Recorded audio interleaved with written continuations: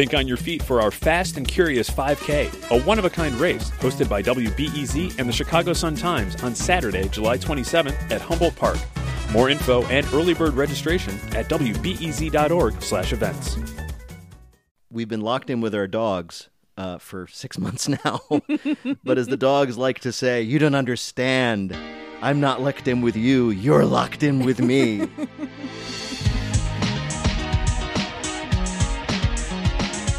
From WBEZ Chicago, this is Nerdette Recaps with Peter Sagal. I'm Trisha Bobita. And I am Greta Johnson, and we are here, of course, with our friend who we love to hate, Peter Sagal. And I hate to love you, but it's helpless. I can't help it.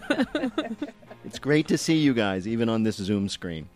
Okay, so we are going to be recapping 90s movies, but I've heard of at least one person who did not watch Game of Thrones along with us or His Dark Materials. So this is like their first foray into recaps. Peter, can you help for listeners who are joining us for the first time? Like, what are they in for? Well, this all began some years ago when we were all working together at WBEZ, and we all realized that we liked Game of Thrones, and you guys, in a remarkable act of charity, gave me a vehicle in which I could gas on about it almost endlessly without alienating everybody I work with. Yeah, it was really a favor we were doing for your colleagues and Yes. family members who were tired of listening to you talk about Game of Thrones. Exactly, and I'm very grateful, and we ended up talking about 4 whole seasons And of Game then of we tired of you talking about Game of Thrones. Exactly. That was the challenge. Can I make them as sick of me as everyone else is? And we talked about Game of Thrones with great pleasure and occasional fireworks for a few years. And we discovered that basically, you know, the real Game of Thrones was the friends we made along the way. And we wanted to continue to argue about things and appreciate things together. So we did a season of His Dark Materials on HBO, and then we decided it would be fun to do these movies that we all saw, but at very different times of our lives, because I am old enough to be your grandfather. I can't believe that I'm about to say these words aloud. I agree with Peter. We thought we'd start with the nice one. Thank you. It'll go downhill from here. I should say, again, if there are any new listeners, that is what we call patriarchy jingles, and they were composed and performed for us by Paul and Storm, who are friends of mine, or at least they were before they did all these jingles. Definitely friends of ours now. Yes. Okay, so today we're going to recap Clueless, which is a high school rom-com. It came out in 1995. It stars, most notably, Alicia Silverstone and Paul Rudd. Alicia plays Cher Horowitz, who's like a ridiculously wealthy white girl in Beverly Hills who loves to negotiate better grades for herself and meddle in other people's lives. This also seems like a good point to mention that it's actually an adaptation of Jane Austen's 1815 novel, Emma. Oh, Peter, those pups are really going, huh? That's yeah, that's Dee Dee saying she really prefers the aesthetic of Heathers. Shut up, Dee Dee. So I think we should start by getting the context. Speaking of, like, actually back in the 90s, like, when both of you actually saw this movie for the first time. Peter, let's start with you. I did not see this movie when it came out, unlike most of the other movies we're talking about, because I really didn't like high school movies. Yeah. Like many people who end up in public radio, high school was not the highlight of my life. And I couldn't imagine wanting to like spend up to 2 hours reliving somebody else's version of it. So I avoided most, if not all, of the great high school movies of the 80s and 90s. Like, I never saw any of the, like, the Pretty in Pink or the John Hughes None movies. of the John Hughes? Nope. Skipped them all. That's especially interesting since they're set in Chicago, and you were in Chicago for most of this I time, know. right? I absolutely. But I mean, wow. it was just this weird aversion. So this was like a very much an aversion, not an Oh, sort of yeah. It was accidental missing of the yeah, movies. and please do not misunderstand. It's not like I'm above high school movies or I think they're dumb or something like that. It's just like they bring up trauma that I wasn't particularly interested in reliving. So when did you actually see it? That is a really good question. I had seen it before. It was a long time ago because watching it this week, there were a lot of things I didn't remember. But it was, I would guess it was probably on videotape sometime in the late 90s, early 2000s. I just was like, I should probably watch this movie that everybody keeps referencing. I think for reference, also, Peter, you should tell us what years you were in high school. Oh, yes. I am a proud graduate and member of the class of 1983 of Governor Livingston High School in Berkeley Heights, New Jersey. Shout out to the Highlanders. Oh, boy. I know. And let me ask you, too, how old were you in 1983, Tricia? I would be born 4 years later. There you in are. 1987. Okay. And Greta? Yeah, my parents were seniors in college. I was born in 1985. Exactly. So there we are. Yeah. Good level set. Yeah. Good level set, everybody. Okay, so Trisha, what about you? I saw this movie for the first time last night. And No. what did you think? I mean, I understand why it's beloved, for sure. I have some questions.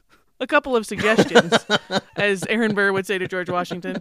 I've been listening to a lot of Hamilton, so that's just going to happen accidentally, and I might have to call it out later. Some traditions will never die. No, I mean, I don't know exactly why either. I didn't see it on video before this. My mom contends that maybe I did and have just completely forgotten it, but Paul Rudd is too cute in this movie to have completely forgotten the movie, I think. So I think I really didn't see it until last night on Netflix. And I think, similar to Peter, it wasn't a genre that I often sought out. So, obviously I saw all the John Hughes movies and some other things along the way, but I have a feeling that because particularly the cover of this movie at the Blockbuster or the local video store would have been sort of so pink and polished and preppy looking, that was just not my vibe, really. I probably didn't realize that it was a really smart satire on class in the way that Jane Austen is, which I do now. But at the time, I think I thought it was just going to be a silly rom-com about a really pretty girl who didn't really have any problems. Which it kind of is. Yeah, but it's aware of that. Right. And the fact that it's aware of Yeah. that is what makes it, I think, something that lasts and something cool. I also probably didn't realize at the time and appreciate now that it's directed and written by a woman, Yeah. which again means that it's going to just be more nuanced as a story about young women than probably a lot of other movies at this time were. Yeah. It's also a movie directed by a woman who had previously directed Fast Times at Ridgemont High, which is Yeah. another Amy Heckerling. Southern California high school movie, which is a lot different in tone, and which I did see. And it's interesting to think she made Fast Times at Ridgemont High, which was, if not exactly realistic, at least more set in the real world. There's that whole important plot about these two people having sex and one getting pregnant and what happens after that. And then she went to make this movie, which takes place in this fantasy version of Beverly Hills, where they attend Bronson Alcott High School, where nothing bad ever happens to anyone except for a cartoonish mugging. And you have to, and it's interesting to wonder, why did she want to do this? Why did she want to make a movie with such a different tone? I also love that almost every character's first name is that of a famous recording artist, which some of them are stolen from the book, right? Elton is a name in Emma, Yes. but then obviously Cher is not. So Dion and I were both named after great singers of the past who now do infomercials. Yep. It's so funny to me because I feel like of the three of us, I've definitely seen the fewest movies just as a person who didn't really Yeah. grow up watching movies.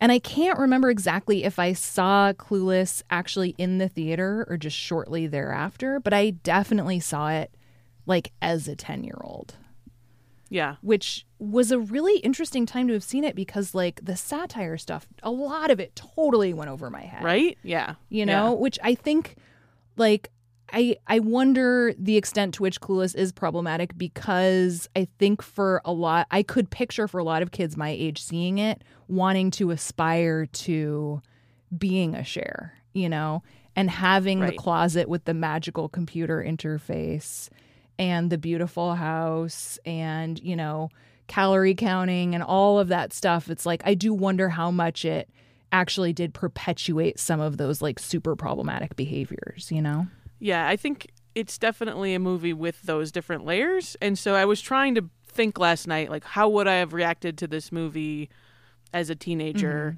And I think it probably would have gone over my head, that stuff at the time. And so I would have kind of maybe rolled my eyes through most of it.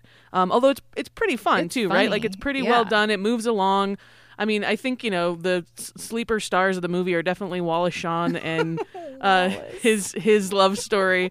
Wallace Shawn is the guy who says inconceivable a lot in Princess Bride and is in Toy Story and a great many other movies as well. Yeah.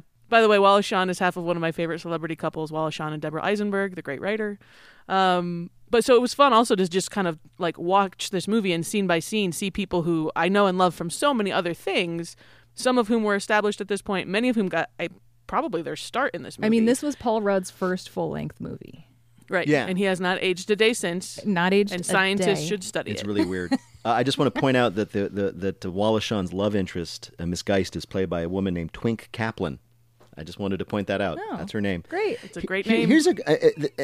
Here's a question for you, You know guys. what? We actually, before we get to your question, can we listen to a voicemail? Because we actually got one Oh, please. from Danny about Wallace Shawn. I love that Wallace Shawn is in this movie because I feel like his character and Alicia Silverstone's character are like on two different planets. And it also makes me think, like, what was a teenage Wallace Shawn like? This is a question that keeps me up at night all the time. He had a famous father, and certainly there is probably some stuff out there of him as a teenager, and I'd like to see it. I am guessing that Wallace Shawn had the kind of high school experience that probably made him not want to watch high school movies. Just guessing. But I also think that, like Paul Rudd, Wallace Shawn has not really aged, but he just That's started true. at that particular Yeah, that's age the he's in difference. this movie. Like, I bet at 16 he looked exactly like he does in Clueless, Right. and he kind of looks like that now. No, So both of them it's a sold their similar soul thing. to the devil to never age, but Paul Rudd was smart enough to specify what age he wanted to be stuck at. Let me ask you guys a question. Is this because something Trisha raised, and this is actually one of the reasons that it's fun to talk about these movies because of how different our ages were when we saw them, whenever we saw them. Is this a kid's movie? Is this a movie for like preteens about a fantasy version of high school that's fun and delightful and the problems that arise are solvable and friends will be there for you even if you occasionally have tension? I mean, it's a movie in which even sex isn't particularly threatening or scary. It's this lovely world, which I guess reflects Austen a lot. She was writing about this wonderful sort of pleasant, I don't know what you want to call it, almost like biosphere of pleasantness in the country where nothing bad happened and no one was hungry and there's no violence or anything like that. And maybe that's really appealing to people to think that life is going to be like that. It's a little bit like waiting for your Hogwarts letter. It's like, can something else this magical and different from what I'm experiencing exist? Maybe. Yeah. Maybe it's right around the corner. I mean, I think the thing that I appreciate about it, there definitely, Greta, like you said, are those problematic things where it doesn't really, in the way a 2020 movie maybe hopefully might, would challenge the idea of, the sort of very intense calorie counting that Cher is doing and some of these other body image issues and that kind of thing. Like you would hope that maybe some of those would be more complicated. But the movie very bluntly, because of the way it's narrated, says, oh, instead of giving people makeovers of their faces, I'm going to make over my soul. Like it's a very on the nose, which to me that kind of dialogue is for kids. Like to say it that bluntly means that it's meant for a young audience. And so that is kind of the point of the movie, right? Well, that's what she thinks that she's perfect, and so she has all the wisdom, and then she realizes, like, oh, I should try to be a better person, not just better looking. I think, Trisha, that's actually like the pivot point in the movie is because she's meddling with everybody else, right? She's trying to fix everybody else, and then she realizes that instead she should try to fix herself, which I think, I think it's actually really interesting to consider it as like a subversive makeover movie because especially into the rest of the 90s and even now there are so many, like She's All That is the perfect example, right? Isn't that the one with like, you take off her glasses and you take her hair out of the ponytail and then she's pretty and then all of a sudden oh yeah, a straightener and some contacts and then Freddie everything's Prinze fixed. Jr. Yeah. will love her, right? And like it actually, and they try to do that a little bit with Mrs. Geist, but for the most part that's not actually part of the movie, which is kind of wonderful, I think, It is true. I remember there was almost a literal, oh my God, take off your glasses, you're beautiful moment with Miss Geist, which I make fun of so often. It's rare to actually see one. Oh, they're there. You're there. Let's listen to, Justin, can we listen to the montage you made of voicemails? Hi, Nerdette. This is Marie from Fort Collins. Hi, Nerdette. This is Camila from Atlanta, Georgia. This is Bridget. Long-time listener, first-time caller. The fact that you are doing your first new one about Clueless is just extra exciting for me. I absolutely adore Clueless. We used to be obsessed with that movie. Like, it was a staple of my my childhood. There's something about the relationship between Cher, Dion, and Ty that when I saw it as a 9 or 10-year-old, I was like, oh, this is what, grown-up girl friendships are supposed to be like. And I've kind of held on to that in my adulthood. And living in Colombia, we used to be obsessed with the Valley Girl accent, and we would try to imitate the way they say things. They're so supportive of each other. They call each other out, but ultimately they're just, they're there for each other. I am a little weirded out about Paul Rudd as the stepbrother rather than close family friend, and I think it would have been improved if they somehow clarified that those two never really lived together. Hot as you are, Paul Rudd, you are still in college and she is still 16. Not appropriate ever, ever, ever. When I mentioned to my daughter that I was watching the movie, she even said, oh, gross, that's the one where she ends up with her brother. And also the ex-stepbrother thing is also weird. But you know what? Ultimately, it's a movie. And the good messaging wins out. Thanks so much for bringing the podcast back. We missed it so much. I will say that the one thing I remembered from whenever I saw it many years ago was, is this the movie where the nice blonde girl ends up kissing her brother?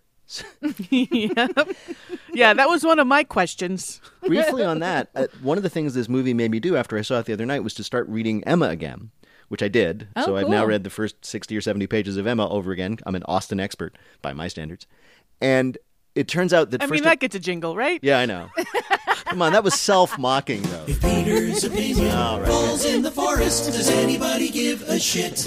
I mean, you're mocking, but you are about to give an opinion of Emma, which you've read 60 pages of. Recently. Yes. I read it the whole Yeah. But one of the things I was curious about was whether that aspect, this weird familial relationship, is in the book. And it is. Mr. Knightley, who is the Paul Rudd of Emma, it's much more problematic in the book, age-wise. Emma's, yes, it's very much, they're 16 years apart. Everything's more problematic age-wise in 1850. Yeah, that's absolutely true. Although Emma is 21, which makes everything a little bit better. But Mr. Knightley, the same figure, same kind of character, is, if you follow her, it took me a second, her brother-in-law's brother. So the brother of the man that married Emma's sister. So they have the same kind of, it's not as weirdly quasi-incestuous as Stepbrother, but, it's just, I think the whole point is there's this guy who's around for reasons that are not at all romantic or potentially romantic. And they've known each other since she was a child. Yeah, they've known each other for years, and they're very hostile. Oh, Mr. Knightley is so much meaner to Emma and so much more overt in his "you are an idiot" than Paul Rudd is to Alicia Silverstone. It's quite something. In a weird way, and this is the last thing I'll say because I only read 60 pages, Austen is much more critical of Emma than Amy Heckerling is of Cher. Emma comes across as someone who's not only clueless, but almost malicious. She hurts people to do what she wants, which she thinks is for the better good. It's really quite something. And I don't know if y'all saw the 2020 Emma adaptation that came out, but I thought it was terrible. And partly it was because I just couldn't stand Emma. And I am not like an Emma person. I have friends who have they'll go back to the Gwyneth Paltrow version and are obsessed with this story. But yeah, I think Emma is generally pretty unlikable the way she meddles. And it's something that Amy Heckerling talked about, was that she really wanted to make Emma more likable.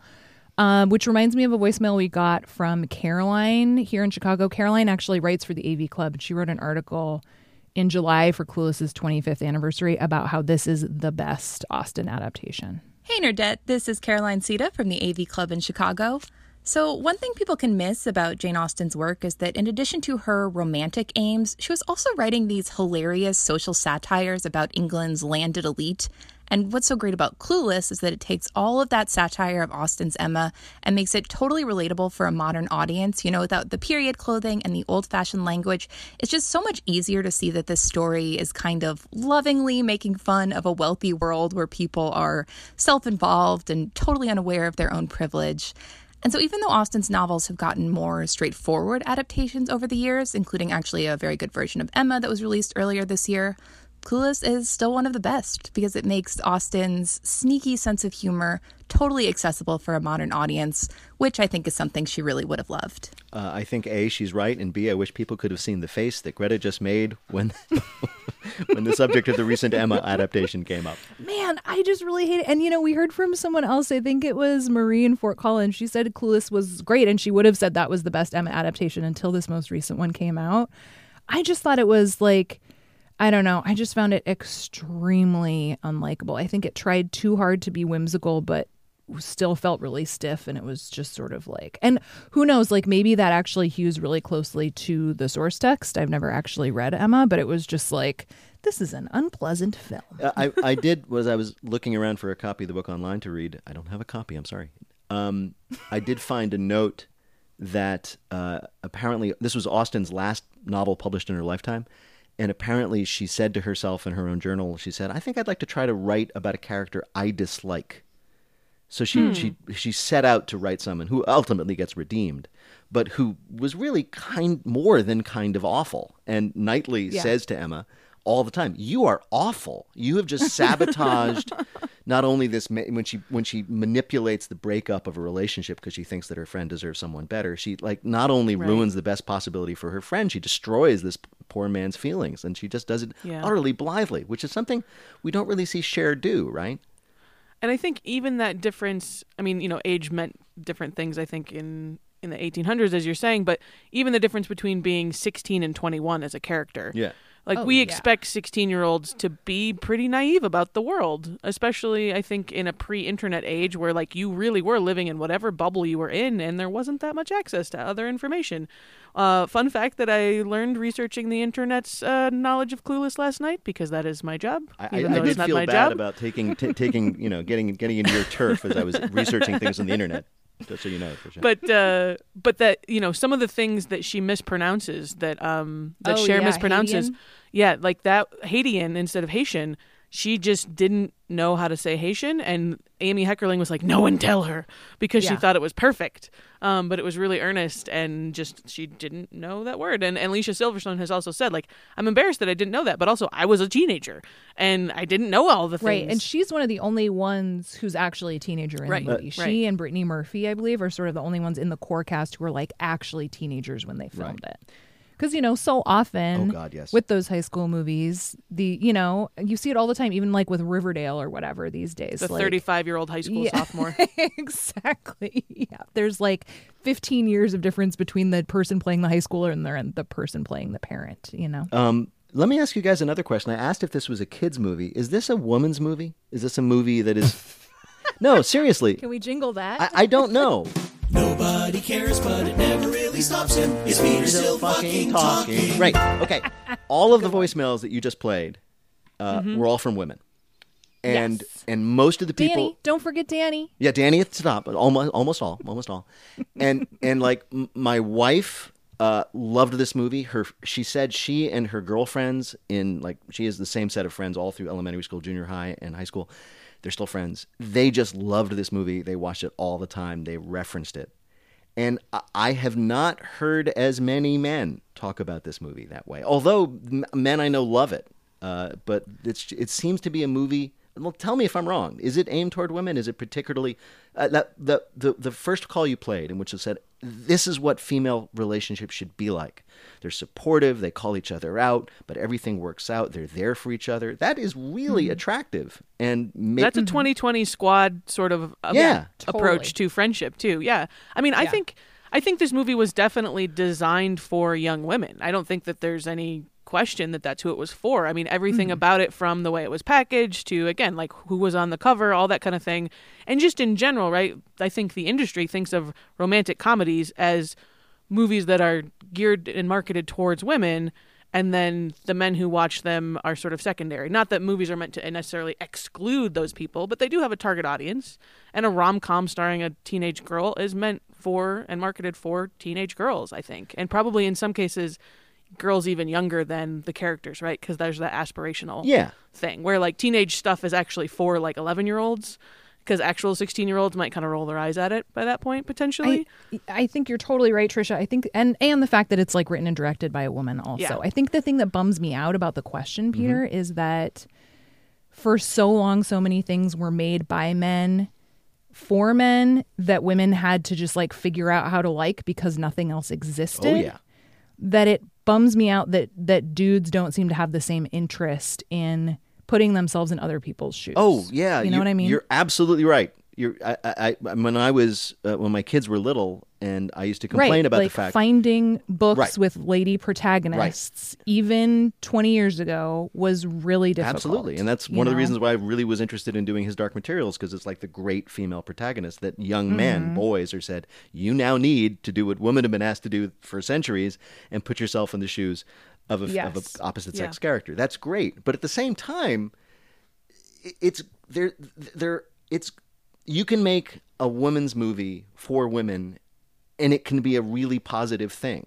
You can speak to women's interests. You can speak to women's concerns. You can speak to, in the same way that there are, again, countless movies, every movie that are about male concerns and male wish fulfillment and setting characters in a world that men want to live in. Isn't it okay if that's in fact what this is? But those are just called movies. I think that's the part that like gets me. I totally get it. But when I say is it a woman's movie, I'm genuinely not trying to diminish it or put it in like a subcategory. Yes. I'm actually saying, is this a movie that was intended to appeal to women in particular? And if so, it seems like it really succeeded. And it seems like that's what Amy Heckerling was trying to do, right? Was to create something in this genre that was often movies that were kind of bad and superficial and didn't have the layers that Clueless does. And she was like, I'm going to use all the trappings of this genre. I'm not going to like just go make sort of like a dark indie movie that no one will watch. I'm going to make it a movie that people will go see. And the clothes are going to be incredible, and the cast is going to be beautiful.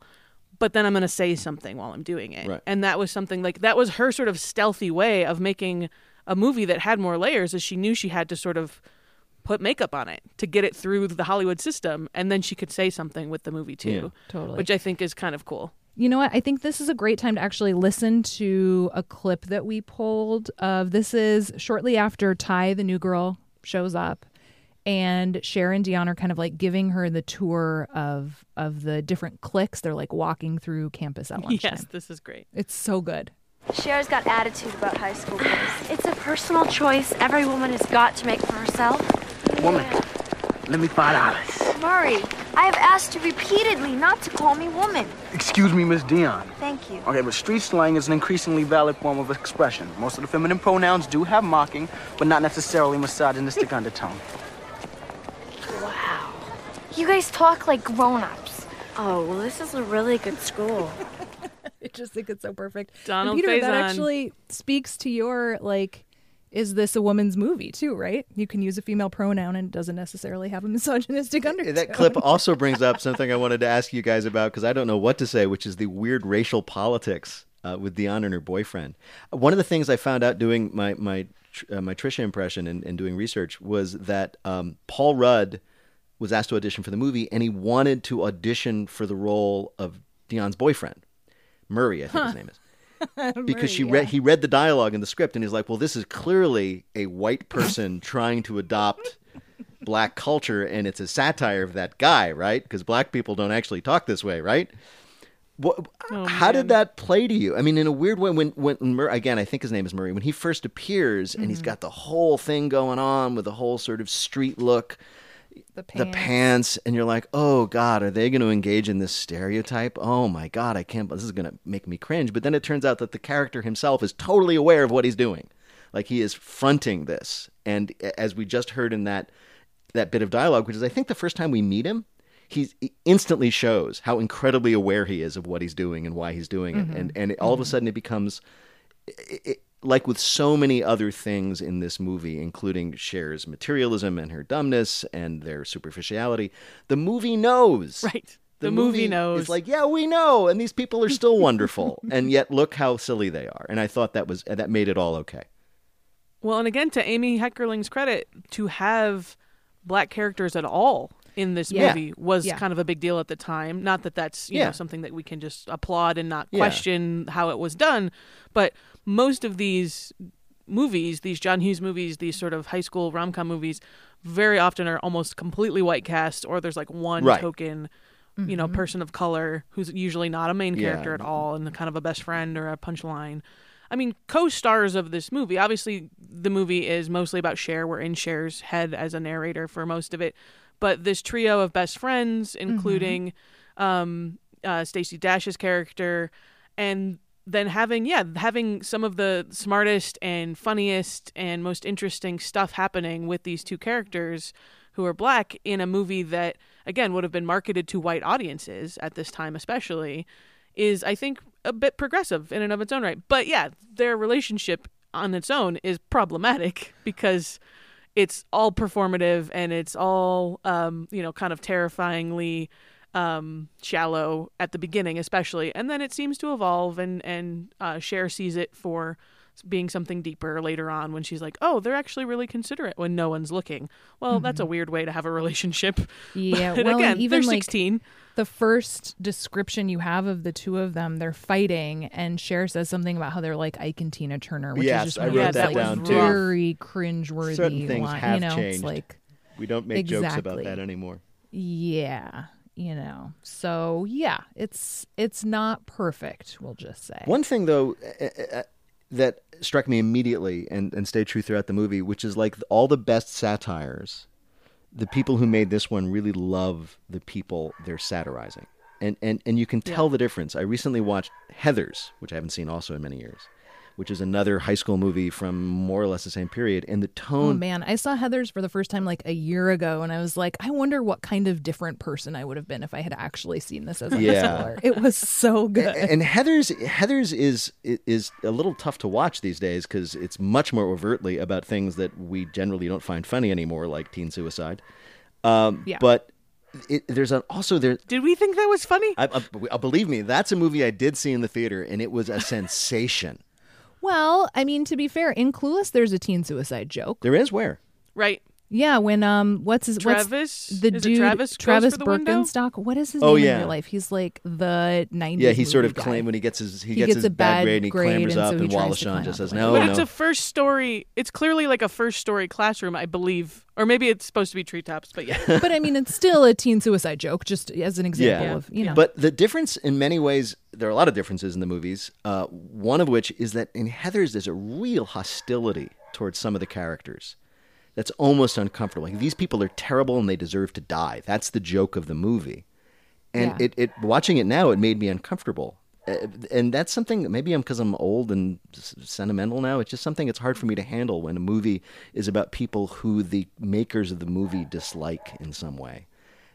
Well, I think that's one thing that does stand out about Clueless is that, like, and I think it's designed that way. You know, you mentioned the mugging, which would legitimately be scary, but for the most part, the stakes aren't that high in this movie at all. Which is very Austen. And nobody's that mean to each other either. You know, even comparing it to like a Gossip Girl or something like that, where like somebody's gonna ruin everything for everybody. Yeah. Like, most people mostly mean well in this movie, which makes it just like kind of a pleasure to spend time As in, opposed you to Heathers, where they're actually murdering people. Exactly. Okay, let's take a break, and then we'll talk more about Clueless in just a minute. Ew! Get off of me! Ugh, as if. Think on your feet for our Fast and Curious 5K, a one-of-a-kind race hosted by WBEZ and the Chicago Sun-Times on Saturday, July 27th at Humboldt Park. More info and early bird registration at wbez.org/events. Let's listen to Danny. Actually had another thought that I think is a really good one. Hey, this is Danny from Washington, D.C. So great to rewatch this movie. I love Clueless. And I had some things that I noticed that I had not noticed before. I love Paul Rudd reading Nietzsche, Christian reading William S. Burroughs, Cher and Ty reading Women Are From Venus, Men Are From Mars, and Fit or Fat. Just a lot of good literacy going on in this movie. I also love that Paul Rudd is introduced with the Benz era Radiohead, and that that album plays throughout the movie like 4 times. And I think Dion refers to it as complaint rock, which is excellent music criticism. I love the Valley Speak. Wasn't my mama total Betty is a great line. Made me laugh really hard. And I have a question, which is, would you want to go to this high school? You know, maybe like I wasn't cool or whatever in high school, but there seems to be a lot of social pressure that I don't think I'd be comfortable with. I mean, I guess everyone kind of turns out fine, but it seems like a stressful place to go to high school. Everyone is very wealthy. Okay, well, those are my thoughts. I love this movie, and I'm excited to listen to the podcast. I was thinking about why the high school is named Branson Alcott High School. Like, out of all the fake names, why that one? And it may be because this was Branson Alcott, am I getting the name right? Was the father of Louisa May Alcott, and he was one of those 19th century utopians. He tried to set up an ideal society, and like they all did, they all failed. And maybe that's the reference. Like, this is this utopia.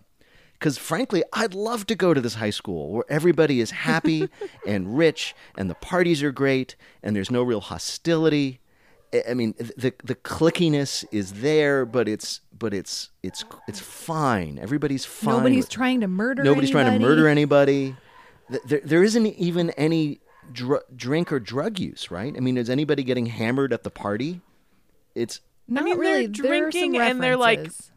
Yeah, they're drinking beers. There's a reference to wine drinking, which is dangerous because it makes people feel sexy. Well, and you remember the Coke line, right? Did you guys catch that? Yeah, you guys got Coke? Yeah. You got it. You got anything herbal for me? Right. I could really use some sort of an herbal refreshment.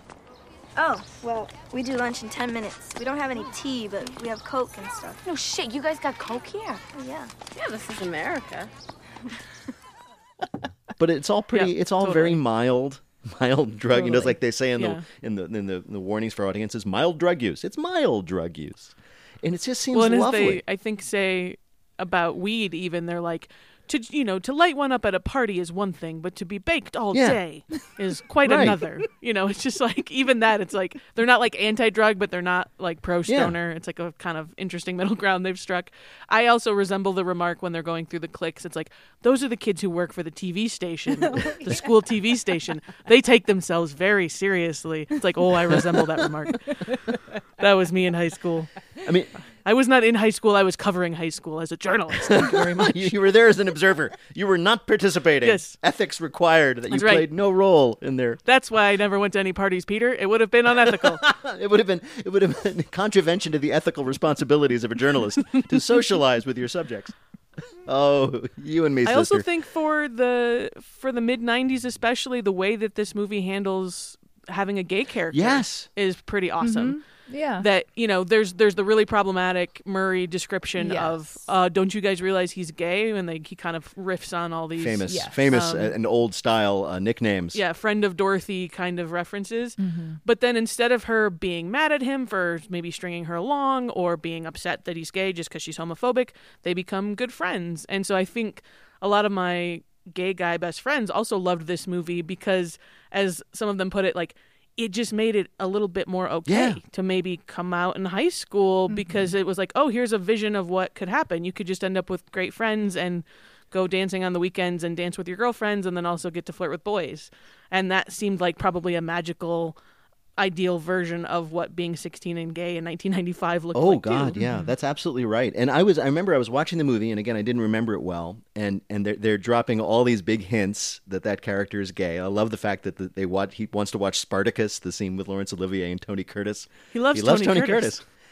And my stomach started to knot up as I was anticipating the incredibly awkward, embarrassing scene where he confesses that he's gay. And I imagined he'd be embarrassed or whatever, and it would be really awkward for Cher because she didn't know. Yeah. And instead, just like you said, Tricia, a third person says, no, he's gay. Don't you know that? Aren't you being clueless?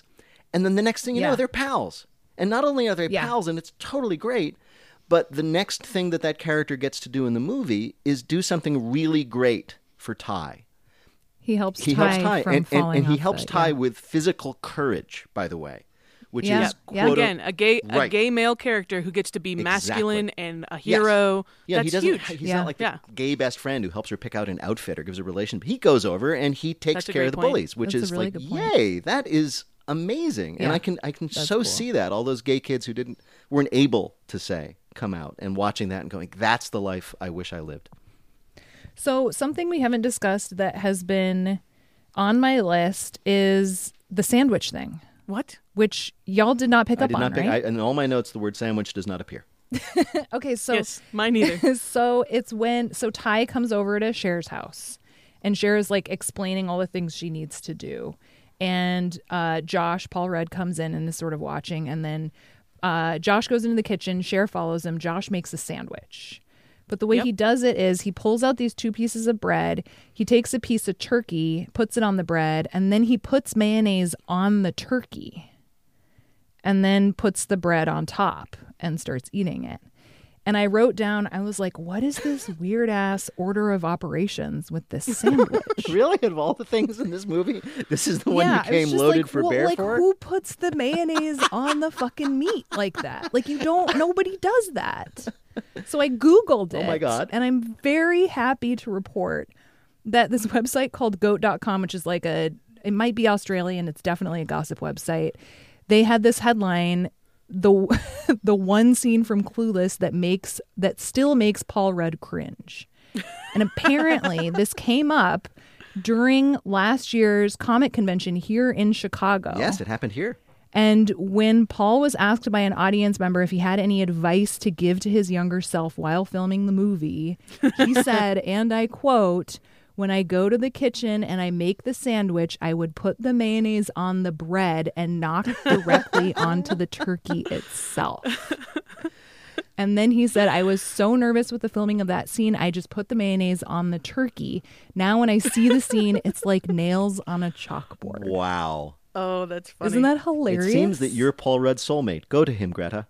Both of you I were mean, so I would not bothered be by mad this. about that at all, Peter.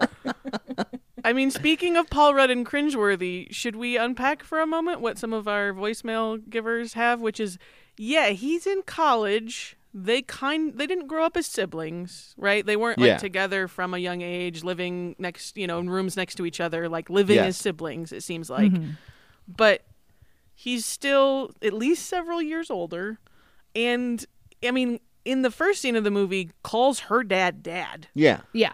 Which is the incestuous vibe right there. That's a little incesty. Yeah.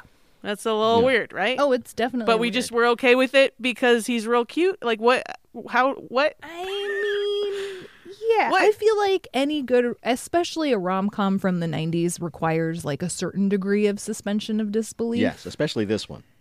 And yeah, it's like you kind of just have to not think about certain things too hard, And I think that's just one of them. But that's what I That's do. what she I does. think about things too I know, hard. buddy. I know. And then That's her whole I brand, write Greta. about them for the school paper.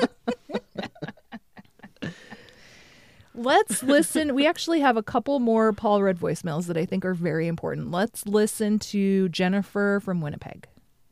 Hi, Nerdette. It's Jen calling again from Winnipeg. I just called you about my nerdy road trip, but I had to call again because I love Clueless. I squealed when I saw that you were doing the 90s movie recaps.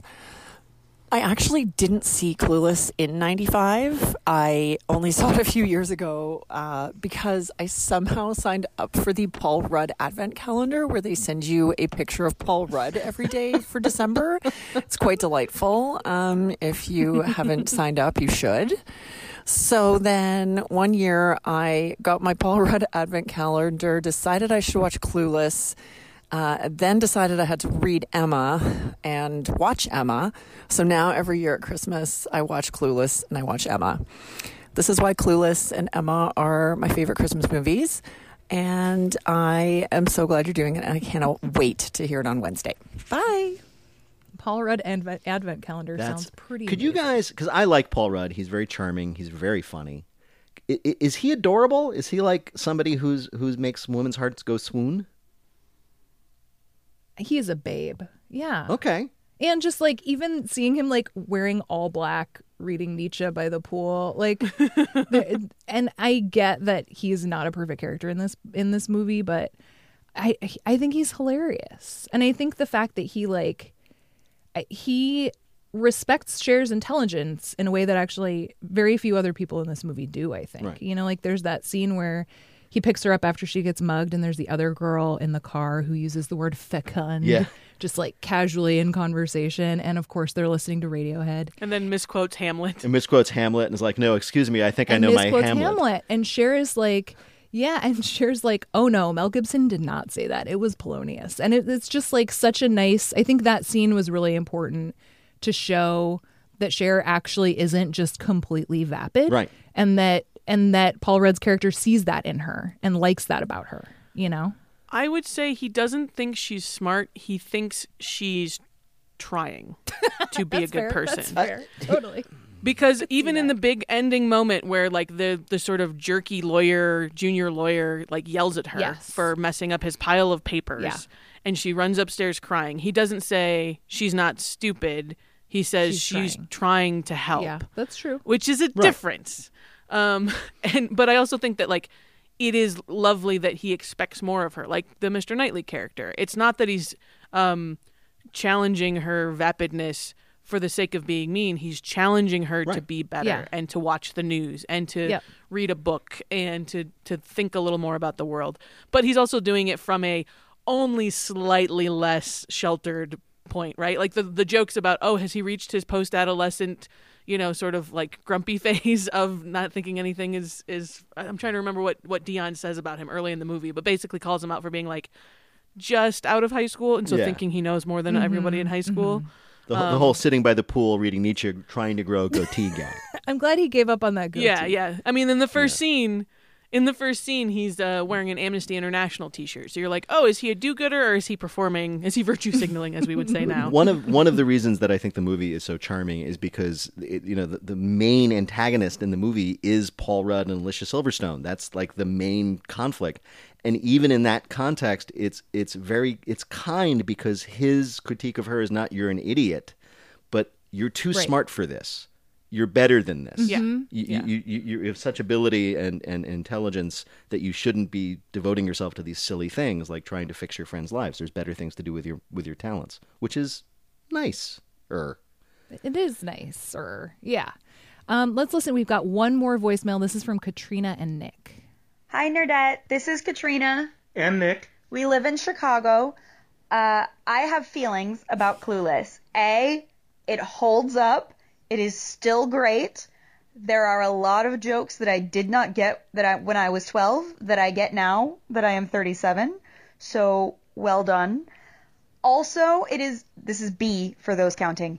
It is hands down the best film adaptation of Emma ever. I stand by that. Thank you, Katrina. To be fair, I have not seen the 2019 version, but I still think this is the best adaptation I have ever read or seen. And yes, it's a great movie. One thing that strikes me is that everybody says that Paul Rudd is an ageless vampire. I think that he's aged 5 years since this movie. That's fair. That's fair. It's weird. And that's what we think. Thanks. Bye. See, dudes love Paul Rudd too, Peter. I love that Paul Rudd is maybe in the same universe in my head in this movie as he is in This Is 40. So like there's a fun version in my head of like him being Josh in high school, the character in This Is 40, and I've created sort of an alternate universe that is not canon for the that. Extended Paul Rudd universe. Just putting that out there. I was going to say that one thing that they just said is absolutely true, is it really holds up. This is the first of these 90 movies that we've decided to do together, and I was really bracing myself for like very extreme discomfort with the different standards of the 90s and things we thought was funny then that really ain't funny now. But it really does hold up. There's very little of that. We've mentioned one or two of them, but there's not many more. And I think it's partially for the same reason that Austen holds up in a way that some of her contemporaries writing novels in the late 18th, early 19th centuries don't, is that she was writing about such a refined and isolated world that had such little connection to real-world concerns that it translates through time. Because even though in Austen's world they're living in country estates, in this world they're living in this fictional version of Beverly Hills High, it's pretty much the same kind of place, and it still exists. And so we can really sort of enjoy it for the same reason people enjoyed Austen. Well, and Amy Heckerling spent, I think, weeks, maybe months in her preparation for this film, hanging out at a Beverly Hills high school to kind of understand the language and some other things. And she said, like, high schoolers even there don't dress this fancy to go to school every day. They still sometimes dress up to go to a party, but sometimes just come to school kind of in sweatpants. But beyond that, I think, she was trying to capture like a bubble universe that high school often can be for kids who are lucky enough to not have maybe really intense pressures outside of their school life. Then the stakes are who likes who and what are my grades and, those kinds of things, instead of being too concerned with the rest of what's going on in the world. I don't think that teenagers today really have that luxury, if it's a luxury, because again, I think the internet just sort of forces the outside world into your life much earlier, and much more frequently than, you have to choose to watch CNN, whereas I think we're just so immersed in what the outside world looks like. I don't know, maybe high schoolers can still create this kind of bubble universe for themselves. Are you asking for a 2020 Clueless remake? No, it's been done. No. Greta didn't like it. Definitely not. There was a great piece written recently, too, about how it's a movie about Karens. Oh, really? Interesting. Like Cher is a Karen. Huh. But it's not a movie that says that if you're a Karen forever, and so you deserve only bad things. Huh. Right? It's not a movie that hates Karens. It's one that says that you can put in an effort and be better, which is somebody who is reading a lot of anti-racist literature right now and thinking a lot about social justice and all these things.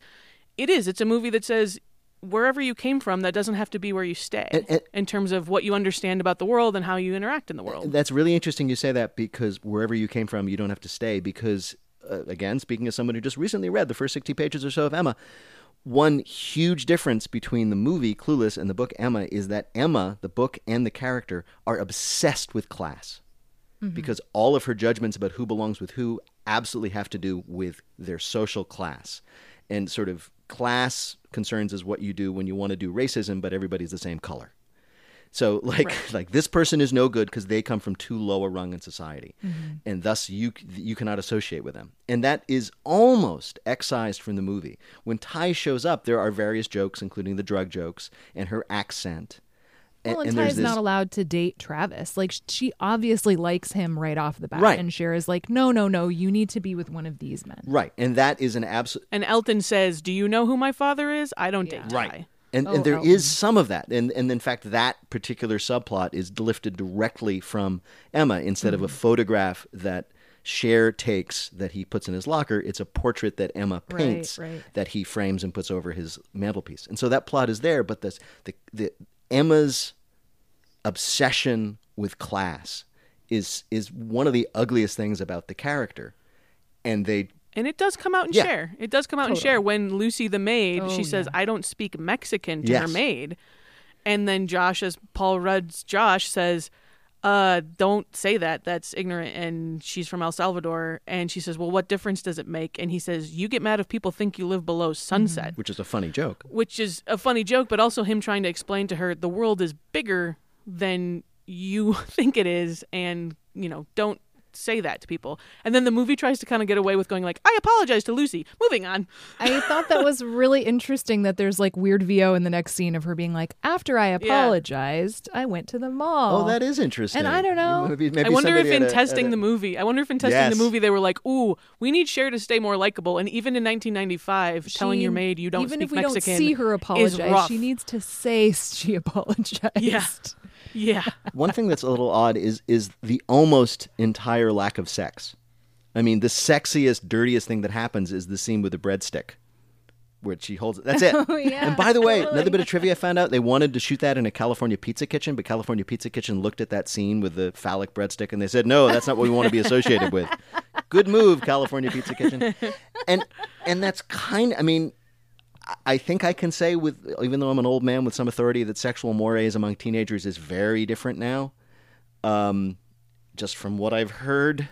Well, I think it was different then, too. I mean, you think about a movie like Can't Hardly Wait, which came out not that much later, which is, Seth Green's character, and that is all about getting laid that night. Yeah, well, that's a very male perspective. There are so many movies about, whether the big dramatic question is whether the male protagonist is finally going to get laid. Right. But even it's kind of like this. I remember reading somebody, a serious British author, who said that whenever she was freaked out about her life, she would read J.R.R. Tolkien, The Lord of the Rings. And the reason she did is because there's no sex in it at all. Sex does not exist in that universe. And this is almost the same. It's romance, it's relationships, but it's really just different kinds of, it's like friendship with kissing is what sex is in this movie. It is kind of interesting. There's a couple of little moments in there where Dion basically says, I'm technically a virgin, right? And we can all assume what that means. Because she's like, my man is satisfied, but I'm technically a virgin. So that does kind of keep sex in this category of like things girls do for boys. Yes, also true. As opposed to things boys and girls and girls and girls and boys do together because it's fun for everybody. It is definitely like sort of referenced as like the thing that girls are deciding whether or not they need to do for the boy in these conversations. But then also they're sitting around talking about things that they like or want to do or not do. And it is showing, I think, like that girls talk about it among themselves too, not just in reference to boys all the time. This may be, by the way, the only movie in our list that passes the Bechdel test. Oh, God, yeah. I'm just thinking about, these three main characters who have conversations about their grades and about their lives and other things besides. They talk about boys a lot. For people who don't know but about they don't the Bechdel just talk about test, boys. Trisha, will you explain it? So Alison Bechdel, who's a great sort of queer writer and thinker and creator, basically set up a test for watching movies that's are there at least two women with like names in the film? Do they talk to each other? And do they talk to each other about something other than a romantic interest with a man? I believe is the three prongs of the Bechdel test. That sounds right to me. It might not even be a romantic interest thing. I think it might just be about a dude. But regardless, yeah. So we'll have to keep that going, the assessment, as we watch the rest of these movies. My guess is Trisha, you're going to end up disappointed. Yeah. It's it's the 90s, y'all. Yeah. I did think Vogue, a lot of different outlets did remembrances of Clueless for its 25th anniversary in July. And Keaton Bell for Vogue wrote a great line that I think sums it up pretty beautifully, too, which is that it's a glossy teen comedy, biting high school satire, deeply satisfying rom-com, and subversive literary adaptation all at once. So I'll buy all of that. Right? I mean, I thought it was just a goddamn pleasure, to be honest. I really did too, and the various things I've said to sort of critique it are just sort of like quibbles. It's a delightful movie. It's a movie about people who are flawed but lovely, made by people who know that they're flawed but lovely, and it appeals, I think, on a really basic level that we've talked about in different ways, which is it's a movie about people ultimately being decent. It's just nice. There's no cruelty in this movie. And we know we don't live in that world, but damn it, it's nice to watch a movie in which you can pretend that it's so pretty to think that's what the world is like. Well, and I don't know, any instance where that behavior is modeled, I think is probably a win, Yeah. No, but I got no critique of it. I loved it. I just wish the world was more like Clueless in a dumb way. Okay, so now that we've watched that delightful, lovely film, next week we're doing Independence Day. Oh my God. Yes. Which I think I saw in the theaters but have not seen since. I've seen this movie many times. Really? I think I do love that we are going from what I still think is primarily a woman's movie to a guy movie. Oh my God. How much more guy, all these little people with phallic things squirting at each other in the air. Oh boy. Gather round and listen while old Peter Sagal mansplains this show to you. Well, on that note, I think we should just call it a day, right? Yeah, everybody should watch Independence Day.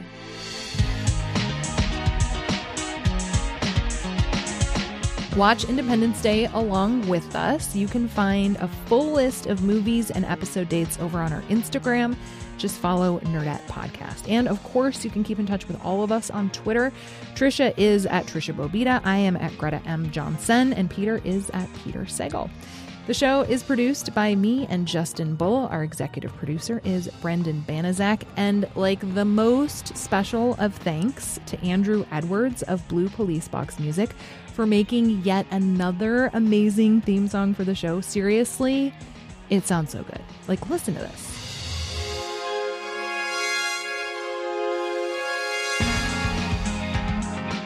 It's so great.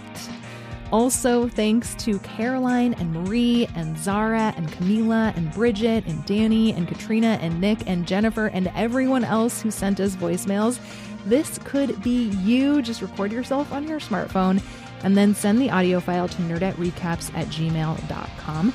Send them ASAP, especially for your Independence Day ones. But like, if you have very intense Toy Story thoughts right now, just send it over. We want all of them.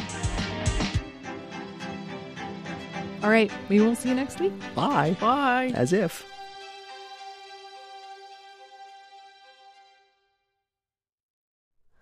Hi, it's Terry Gross, the host of Fresh Air. We bring you in-depth, long-form interviews with actors, directors, musicians, authors, journalists, and more. Listen to our Peabody Award-winning Fresh Air podcast from WHYY and NPR.